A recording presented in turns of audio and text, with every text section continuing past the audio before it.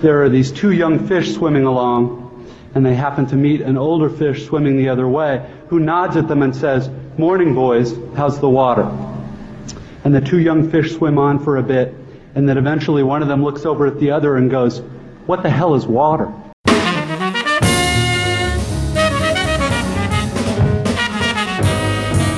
I'm Don Hall, and this is the Peculiar Journeys Podcast.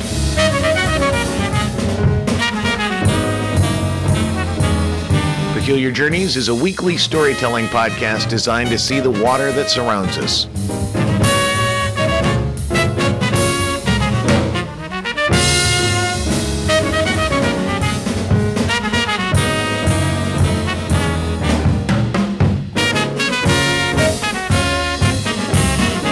Back to Peculiar Journeys. This is Don Hall, and this is Peculiar Journeys, episode 47, Millennium Park Stories.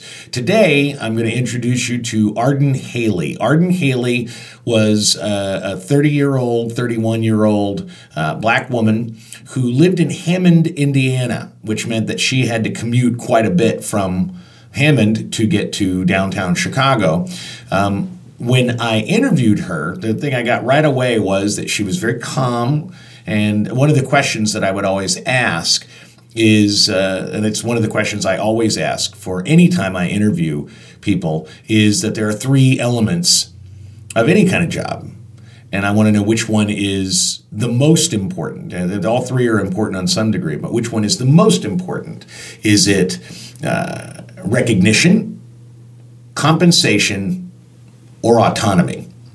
You know, and everybody wants a little recognition. You know, maybe you need to be thanked for your work. You need to be complimented a lot. You need to kind of have that sort of affirmation from your boss. Great. Some people really love the recognition, to be seen doing the work and being thanked for it. Some people just don't care about any of that, but they really need to be compensated appropriately. They need to make sure, and everybody needs to be paid, but if that's your main goal, if that's your primary thing, that's got an element of how you approach the job. And then there's autonomy. Do you prefer to be left alone? Do you like to be micromanaged? Do you need a lot of direction? I'm always looking for somebody who autonomy is at least in the first one or two, because I don't want to micromanage. It's not my style. It's not what I do. And so I don't micromanage. There you go. And so I'm looking for people that can make decisions on their own. And she struck me right away as somebody who was very focused and could absolutely solve problems on the fly. And I was absolutely right when I hired her. So we're going to listen to a little bit of Arden. One of the things I really liked about Arden during the summer was, as I would make my rounds around the park, I would end up at her position. Well, she was not accustomed to listening to all these different styles of music, especially not orchestra music. That wasn't in her wheelhouse. And so we would stand for 10, 15 minutes while concerts were going on and talk about what she thought of the music, what she liked, what she didn't like, why she liked it, why she didn't like it. She was challenged by a lot of sort of the avant-garde free jazz that the Chicago Jazz Philharmonic would do, and she liked it, but she didn't know why she liked it. So we would have all these kind of conversations, and sometimes we'd have on the movie nights, we'd talk about what was good or bad about the movies we watched. I mean, she and I had a lot of fun just kind of getting to know each other by sharing our experiences with the entertainment that was going on in the park. So, without further ado, here's a little bit of Arden Haley. My name is Arden Haley. This is my first year as an usher. It's been a great year, fantastic year. I had a few stories I wanted to share, and I think there's a little bit of something for every occasion, actually. I think my first story has to be a funny one, because it was a man walking around with no pants in the park. One day we were out on the lawn, and we just happened to see a man come up to people with his crotch in everybody's face, and over their food while they were eating. So we had to realize that the man was carrying his pants and not actually had them on. So that was very, very interesting. He did put them on. He went down the stairs towards the bathroom area, and when he came back, he actually had his pants on. So he had on a fur coat, a cowboy hat, and boots, but no pants. But when he came back from the bathroom, he had on pants and still the fur coat. It was a very, how do you want to say it, 70s fur coat. It was very interesting. And the crazy part is, people are sitting on the lawn and, he's just walking up to people with this crotch in his face. On any given night in the park, during a concert, and specifically the orchestra concerts, the Grant Park Music Festival orchestra concerts, there are 30 of them in the summer from June 16th to August 16th, Wednesdays, Fridays, and Saturday nights. They are free concerts. Now, there are 4 types of people that you're likely to see in the park during a Grant Park Music Festival presentation. The first type, number 1, are the patrons, the paying members of the Grant Park Music Festival. Some of them have been paying members of the Grant Park Music Festival for 30 years. This is one of their things they do, and they love doing it, and they do it every summer.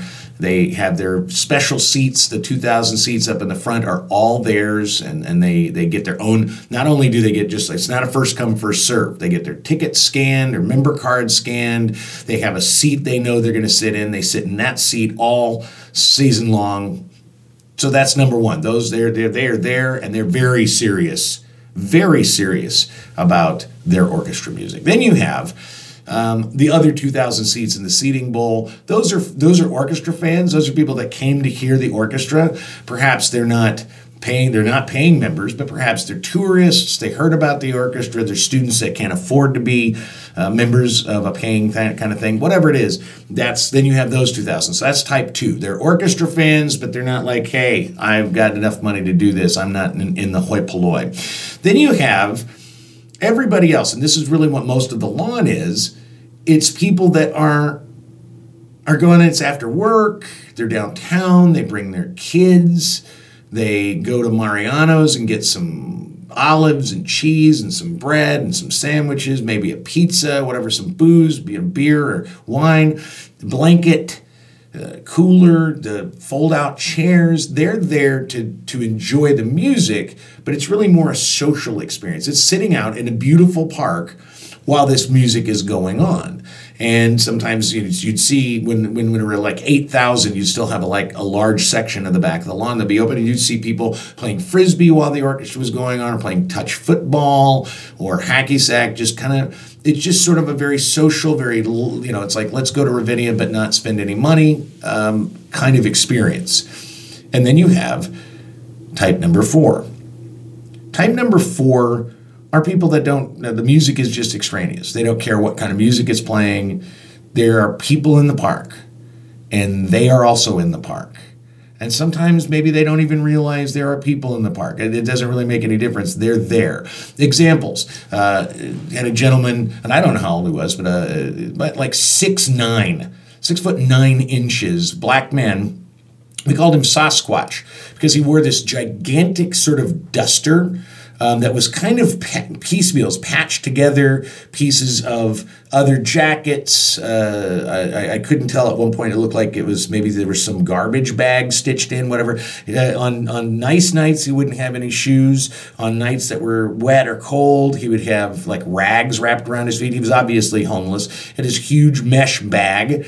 He was balding in that Friar Tuck sort of way, big beard, and he was a huge, imposing dude. But he was very benign. The only time I saw him kind of lose his shit a little bit was the first time he had to go through security and they wanted to check his bag. And he absolutely was not going to let anybody go through his bag. So for about a week or 2, he just didn't come to the park, or he would sit outside the periphery. He would not come into the park.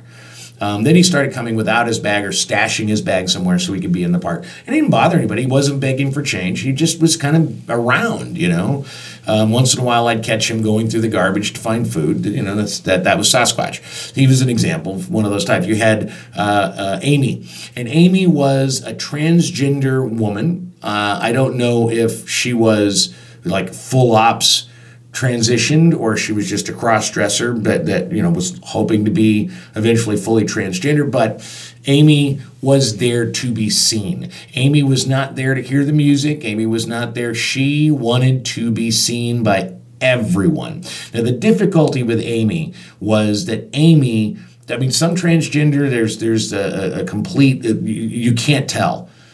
Amy looked like sort of a squat little dude dressed as a woman. I mean, Amy did not look female. I guess that's what I'll put. That's how I'll put it. I don't want to be insensitive, but Amy was not what you envision. It was not like a Caitlyn Jenner kind of wow, she looks like a woman. This looked like Ernest Borgnine in drag. And Amy was always getting into arguments with patrons, with security, with ushers, and it was always that you're looking at me. I mean, she accused Ron Spencer was one of my ushers, and at one point we actually had to escort her out of the park because she was so angry because she was accusing Ron of taking her picture, which Ron didn't even have a phone, so there wasn't, he didn't have a camera, but that he was taking her picture and that was just throwing a fucking fit. So that, you have those types. One night, we're all on radio. I've got Arden and Tanya McMorris out on the southwest lawn, which is a position that's a little bit further out, but you have lots of people out on the lawn to hand out programs, informational pieces, answer questions, help anybody. That's what that position's all about. And I get on the radio. There's about 8,000 people in the park, and I get a call on the radio from Arden that they have a problem. Now, I've trained those ushers not to just say, hey, come, there's a problem, to specify what the problem is, whatever the question is or whatever difficulty they're having. And I then can either, if I'm in the middle of something, I can just answer the question, help them solve it, or, if it's problematic, I'll come. But if they say, there's a problem, we need you on the southwest lawn, and don't tell me specifically what's going on, I know there's something up. So I hustle ass over to the southwest lawn, and sure enough, there is a guy. He is wearing a cowboy hat. He's wearing a fur coat, no shirt, I think it was cowboy boots, and no pants. I mean, he's just like, envision this. Here he is, and he's not talking to anybody. He's just walking around the lawn. So here is this strange-looking figure exposing himself to families that are on the lawn, just sitting on there, just having a picnic, trying to eat their food, drink their wine, listen to music, talk to each other. And here's this dude just walking around, showing off his, bits. And there, obviously this is a problem. So I go, and Arden is like, it's a guy, she was just totally discombobulated. So I started to approach him. He saw me approach him, and he started to walk away. And as he was walking, I followed him, and he went downstairs into the arcade where all the bathrooms are on the west side. And so I figured I would wait. I was going to follow him in there, but I waited about a minute, and then I realized maybe I should just check. So I go down, and I can't find him. He's not in any of the bathrooms. He's not in the arcade. I go all the way down to the end, out the seating bowl, thinking, oh my God, if this guy came out in the seating bowl right there at the top where all of the paying customers, all the paying members, they take it very serious, this is going to be a problem. He's nowhere to be found. So I walk back the arcade, and I go up to Arden and Tanya, and I'm mystified because he just disappeared. And then about that time, we turn around, and Arden goes, oh my God, and he comes out of the arcade, but he's wearing pants this time. But he also has his fur coat and his hat, but now he's wearing pants. He also has a beach ball and a full bag of family-sized Ruffles that he's eating, Ruffles potato chips. I don't know where he got these things. He wasn't carrying them around. He had no pants. He didn't have this stuff with him. And I'm not sure who would leave a beach ball and a bag of Ruffles in the bathroom in the arcade, but he came out, it was like magic. And he came out, and I thought, all right, I'm just going to keep my eye on it. He just turned around, walked right out to Michigan Avenue and left. So it wasn't an issue, but it was really, really weird, which is something you'd see when you put thousands of people from all walks of life in a giant park. It's just different things around here that really, really catches you off guard and is very interesting and very comical. I had another patron. I was passing out programs. I was on the ramp, and I handed him a program so, my programs could stay organized or whatever. And he told me that he doesn't do used programs and threw it back at me. So I'm just like, okay. No, he told me he doesn't do anything used, is what he said. So I was just like, okay, that's fine. And so he got a brand new program. He dug it out for himself, and that was about it. It's just strange things that happen around the park, and you're just like, okay, just take you for a loop. Working with, I'm very social, and so working with a lot of the people here in the park, I talk to the security guards a lot. And I would happen to be at a scanning position during Grant Park for the entrance, and we had a security guard there, and it was me and 3 other ushers. And one of the security guards just happened to tell, one of the fellow one of the fellow ushers, that he spoke good English to be an Asian. So we were all kind of baffled because, she said some of the most inappropriate things. She's like, you look like you're Asian, but you speak really good English. Where are you from?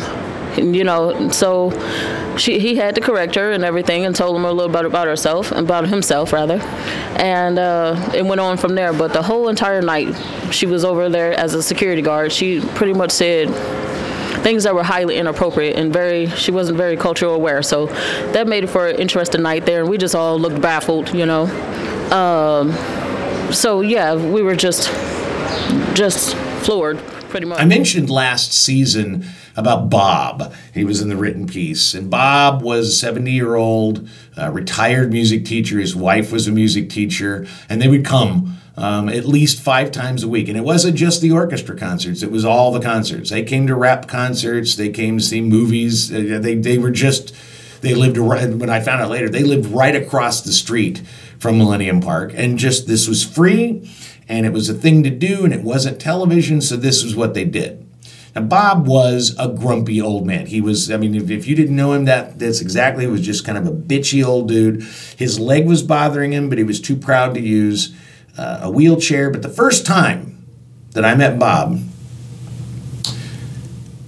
I walk over and I see on the east side of the seating bowl, where my ushers, I have 3 ushers, that are checking people in and scanning members in. And they have to keep those 2,000 seats separate from the rest of the seats. Otherwise, anybody that just walks in can just take a paid seat. So they have to kind of gatekeep that a little bit. And part of the gatekeeping is older folks or anybody that they need to walk around the ramp rather than through that area so that they can keep track. Because there's a lot of people, when you've got thousands of people coming through, you really have to keep track of that. So they would make people walk around the ramp. Well, this older gentleman is sitting there and he sees me in my all black and my name badge. And he says, "Excuse me, do you work here?" I said, "I do." He says, "Who are you?" I said, "I'm Don Hall. I'm the front of house manager."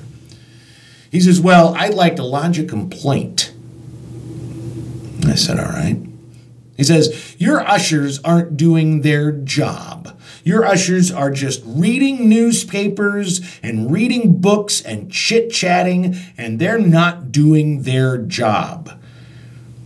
Well, I know they're not reading newspapers. They're just not newspapers readers, and it's 2018. And so I said, okay, so they're not doing their job. I said, "Is there a specific issue? Because I'm looking to see if I can solve his problem." He says, "Well, they're just racist against older people." I didn't want to correct his complete misuse of the word racist, but I said, "How so?" "Well, they don't understand that my leg is this and that, and then they just sit and they read, and they're reading newspapers and this," and then I realized he just wants to bitch. He has no interest in having a problem solved. He wants me to dress down the ushers because they didn't let him in. They made him walk around, and it pissed him off. So once I realized that there's no problem to solve, he just wants to piss and moan, I went, all right. And so I started to interrupt him slightly, just for information. I said, wait. Okay. I said, "Can I stop you for a second, Bob?" I said, what kind of newspaper was it? Do you recall which newspaper they were reading? Or was it several newspapers? And he goes, what difference does that make? And I said, well, if I'm going to have sort of the moral authority to come and talk to them and discuss with them their behavior, I'd like to, more information is better, Bob. More information is better. And so, and it also makes it, is it the Chicago Sun-Times, which then I'm just going to get irritated because that's a shitty newspaper, or if it's like the Wall Street Journal, then I know that's a different thing. I said, do you recall what newspaper? He said, no, I don't know. I have no idea. I don't know. I said, okay, that's fine. I said, go ahead. Well, I know there are groups of people that no longer come to the free concerts. They don't come to the concerts in the park anymore because of your ushers. I said, wait. Okay, so there are groups. I say, so what you're saying is there are groups of people that do not come to the park for concerts anymore specifically because the ushers chit-chat and read newspapers. I said, do you know? I mean, and they all told you. They all made a point to talk to you about this to let you know that's why they no longer come to the park. I said, so are they organized as like a Facebook group, or is there any way I get a hold of them? He goes, why? That's not important. I said, no, wait a minute. I mean, if you're going to make the accusation, if you're going to say that there are groups, indeed groups of people not coming to the park, Bob, I said, I as, front of house manager and, in the best of customer service, I really need to know who these people are, because that's kind of a big deal. Also gives me the moral authority to go to my ushers to say, there are groups, and here are verified groups that don't come because of your behavior.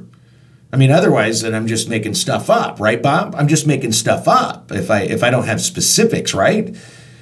So we do this for a while. We do this probably 5-7 minutes, and he finally just gives up. He was just frustrated. And so I walked over to my ushers and I said, hey, guys, if for some reason you decide to read a newspaper, could you just not? And they were what? And I told them the story and they laughed.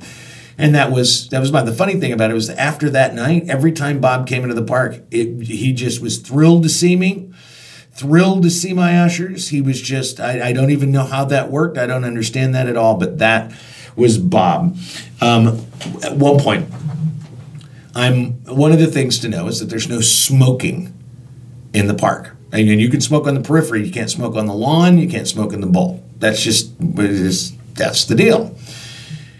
And because we're all Mrs. Kravitz at this point, we're all so fucking nosy, and we're all so attuned that we need to self-police one another, there's always going to be some misunderstandings. So I get Peter Cremidas says there's a problem, radios me, there's a problem on the lawn. So I walk over, and there is an older patron, he's a regular, and he's obviously shaken. And there's a younger man, maybe 22, who has a cigarette and is screaming at this guy. He's motherfucker, I'm gonna kick your fucking, he's really like doing the thing. He's doing the posture. He's doing, I'm gonna kick your ass, old man kind of thing. So I walk over and I said, well, excuse me, pardon me.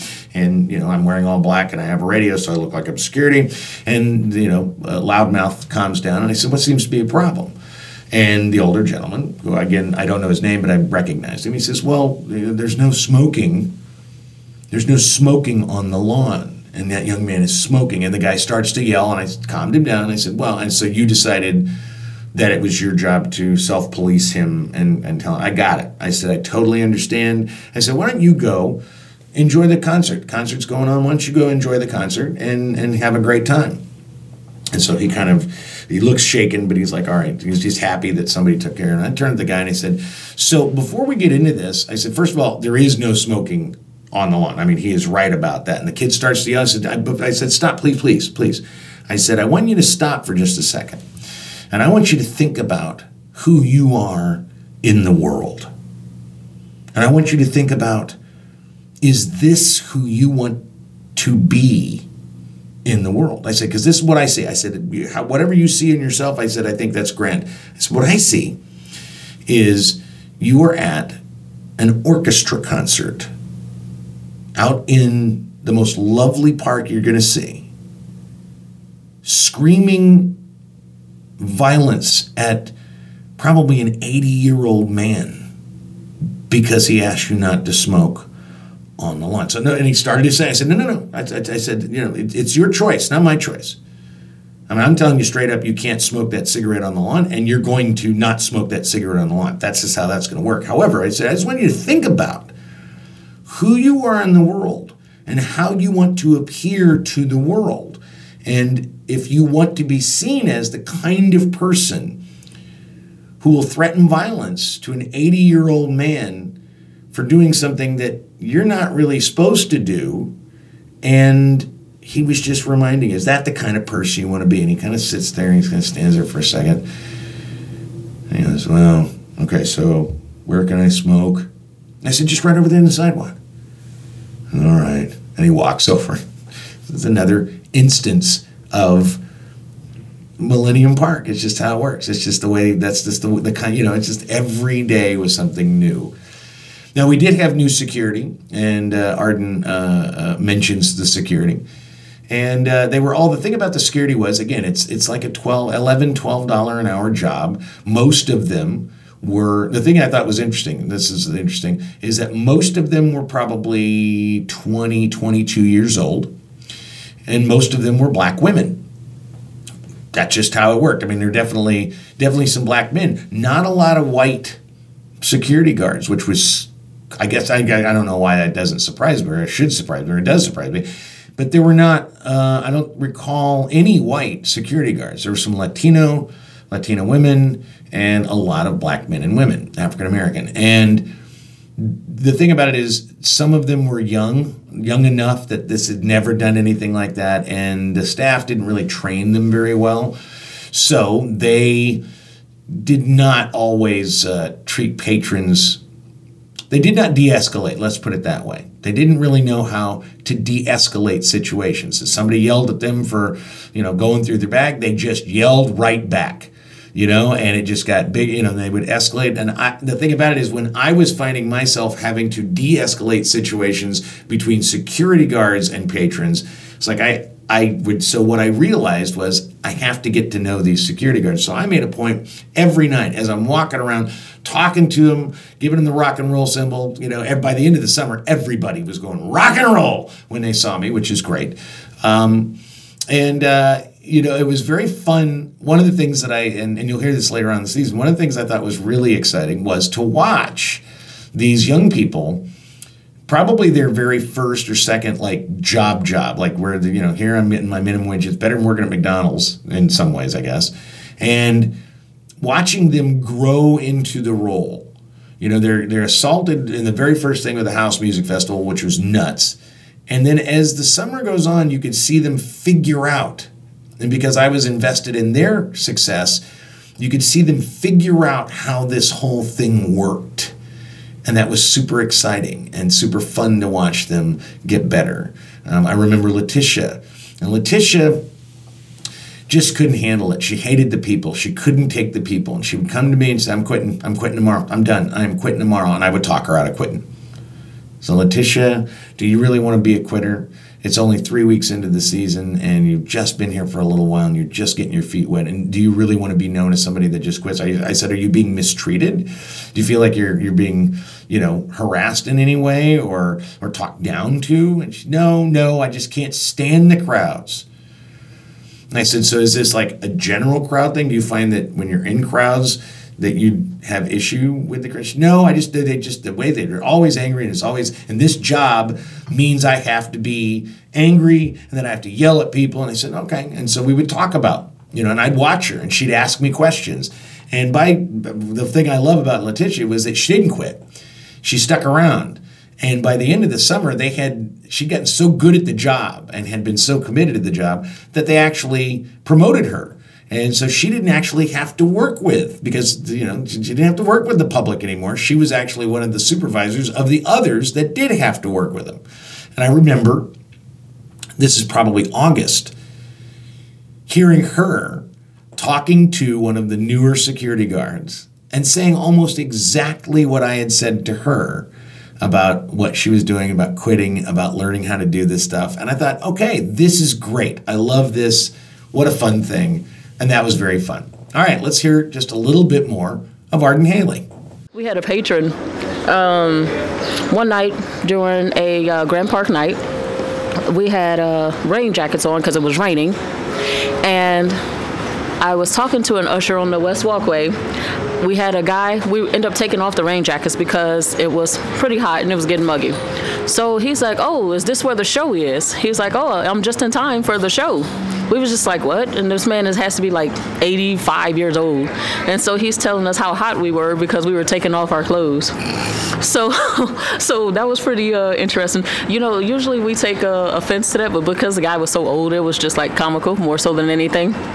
So it's only actually sexually inappropriate if they're strong enough to actually do something about it. Is that it? No, it wasn't as creepy. You know, it was creepy, but it wasn't as creepy because he was kind of cute, a cuter older guy, and so it didn't make it that bad. Let me see. Oh, I have an interesting one. You know, during Grand Park Night, most of the audience and patrons are older. And, you know, so whenever they can't get in and can't walk around to their seats in the free seating area, they always want to come through the reserved seating area. And I happened to tell this lady, I told her every excuse in the book of why she couldn't possibly come in through this entrance because it was reserved, it was for patrons and, you know, who were members. And she gave me every excuse on why she should come through. Then she finally told me that she was 93 years old and she couldn't walk around anymore. You know, and I said, okay. I said, well, you can take a break here and then until you get your second win, and then you can go to your free seat up the ramp. So a lady behind her, she just, she was getting really disgusted with the lady. She had to be just as older. She had to be in her 80s, but the lady who was really trying to cause a scene with me was like 93, she told me. And so she finally decided to walk off, and the lady behind her told me, she was like, oh, well, since she wants to make a big deal about her age, tell her everybody's a baby boomer. I said, okay. I said, I'll pass that on next time. And she was like, good grief, you know, and she walked on to her reserve seating. So that was very interesting. It's been a very adventurous, to say the least, experience working at the park, so I'm definitely hoping I'll be invited to come back next year. So I think that's pretty much it for my stories.